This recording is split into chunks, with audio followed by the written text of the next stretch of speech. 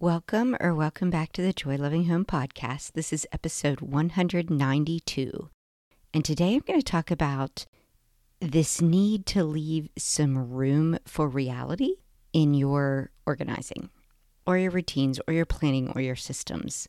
So I was asked a question through an email recently where I was asked to sort of explain again the difference between what I keep calling a monkey brain and a fish brain. And if you've never sort of stopped and actually listened to the musical intro, maybe do that today so you know where the whole sort of my use of fish brain, monkey brain comes from. But to kind of clear it up for you, I tend to use interchangeably the words for monkey brain as being type A or neurotypical or left-brained. And I tend to use interchangeably for a fish brain, the words type B, neurodivergent, or right-brained people.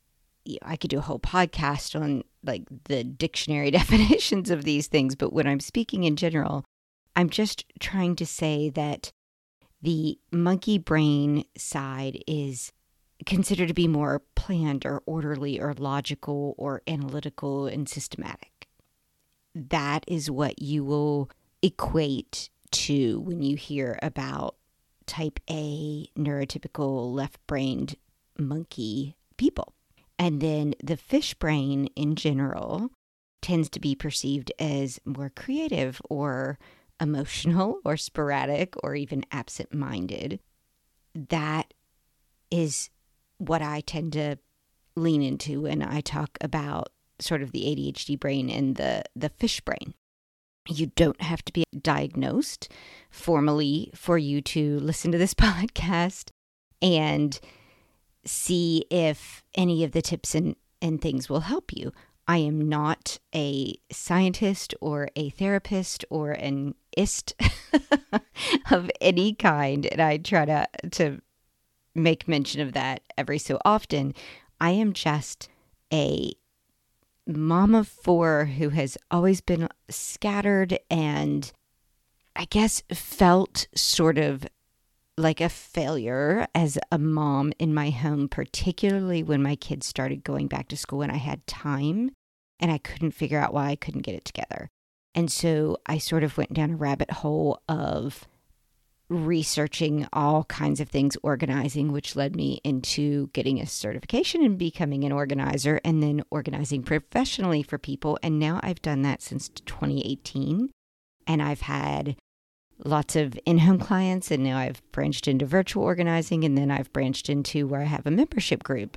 I'm just constantly sort of experimenting with ways to help the type of ideal client for me, which is one that feels broken in their home and doing everything they can and seeming to always fail at all the systems. The interesting thing is when you lean into who is typically an organizer, it is the quote unquote naturally organized type A, left-brained, neurotypical monkey that are all organizers and they're out there trying to help fish brains. And that's why I say in my opener, you're trying to get well-intentioned advice from monkeys who are all trying desperately to help you climb a tree, which is a very step-by-step, clear path, logical, analytical process. But you are a fish who is out swimming in a very fluid, very sporadic, very creative waterway that is not going to get a whole lot of use out of monkey style climb the tree advice. So with that really long-winded introduction, listen to the musical introduction that's about to play and you'll see where I'm coming from. And then when you get on the other side of that, we're going to talk about some concrete ways that you can start leaving some room for reality in your organizing. Let's get into it. A wise person once said, "Everybody is a genius, but if you judge a fish by its ability to climb a tree, it will live its whole life believing that it's stupid." Well, fish, quit trying to climb trees while getting advice from well-intentioned monkeys. It's time to jump in the water and learn how to swim with the current of your life. I'm Joy, a professional organizer, mom of four, and fellow fish brain. If you're looking for a place to get understanding, encouragement, and ideas for your home that actually fit how your brain thinks, then I'm glad you're here. Let's ditch the type A advice and embrace what makes our brains and our homes unique. Together, we can have a joy-loving home.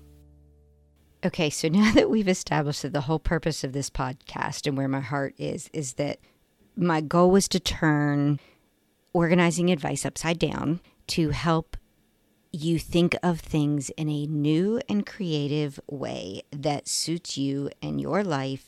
And it doesn't have to rely on the current organizing advice, which says, hey, there are certain steps that you take to set up an organized system. And if you follow them, then you're good. You just keep up the system and that's it. Like, get it set up right once and then repeat. Any good system will work. And they might even admit, oh, sometimes life, quote unquote, life happens. And if that happens, just work really hard, get yourself back on track, and then stay that way. And your life will always be organized. That is the sell. It works for other monkey-brained people. There's nothing wrong with it. I mean, it's not wrong, but it's not realistic for people whom I call fish brains who are not wired to be consistent or linear or systematic or routine. Routine is literally like kryptonite for us. And it doesn't allow for anything in which life, quote unquote, happens every single day. It's just not this occasional blip on the radar. And so it's been a really interesting journey with me being in this industry and listening to my other organizers in the groups that I'm in when they have clients where they're stumped, and we are a resource for each other because we tend to work alone or in small groups. We need to sometimes bounce ideas off of each other when something's not working for a client. And most of the pictures that I'll see in our group when people are stumped are like, she doesn't make sense. Like, I don't know how to help her if she says she won't do X, Y, or Z. And the reason why their client is resisting doing X, Y, or Z is because there's no reality in the system that they're trying to set up. They're trying desperately to set up a monkey system in a fish's house, and it doesn't work well. So what I'm saying is, if you are with another organizer, or you're looking at a great video online, or you're looking on still shots of Instagram closets, or whatever it is, you need to take 2 steps back and ask yourself, is there anything in what is set up here that leaves room for reality? For your reality, which is a little bit of chaos. Like, because there's nothing wrong with living in chaos. I want it to be smoothed out so that it doesn't completely stress you out and paralyze you. But I don't want you to think that the only path is perfection or nothing. Perfect, neat, clean, white, shiny things in clear bins in rainbow order, or nothing. And if you are on my newsletter, email list for my newsletter, every single month I have started trying to show you real life client before and after photos. And then I do a little explanation of the sort of points that I want you to zero in on that I think are really great lessons from my real clients. And so if you're not on that newsletter list and you're like, hey, I would love to see real life examples, not sanitized by Instagram, join my newsletter. I'd love to have you. Just go to joylovinghome.com. You just barely scroll down. The newsletter is called A Little Jolt of Joy. You just click and can sign up there. The thing that I try to do for all of my clients is we are definitely function over form, and we allow for doses of reality. So, okay, concrete examples, which is what you've been waiting 10 minutes for now. Some concrete examples. So today's a perfect one. I had allowed my immediate desk where I'm sitting here podcasting to completely fall apart. I put a picture of it in our membership group today. I was like, today is the day I start to get this under control. And I set myself a 30-minute time limit. And I literally just dumped it all on the floor. I didn't try to sort it. I didn't try to do anything. I just scraped it all except for the computer onto the floor. I got out some nice smelling cleaner. I cleaned everything down. And then I plopped myself on the floor.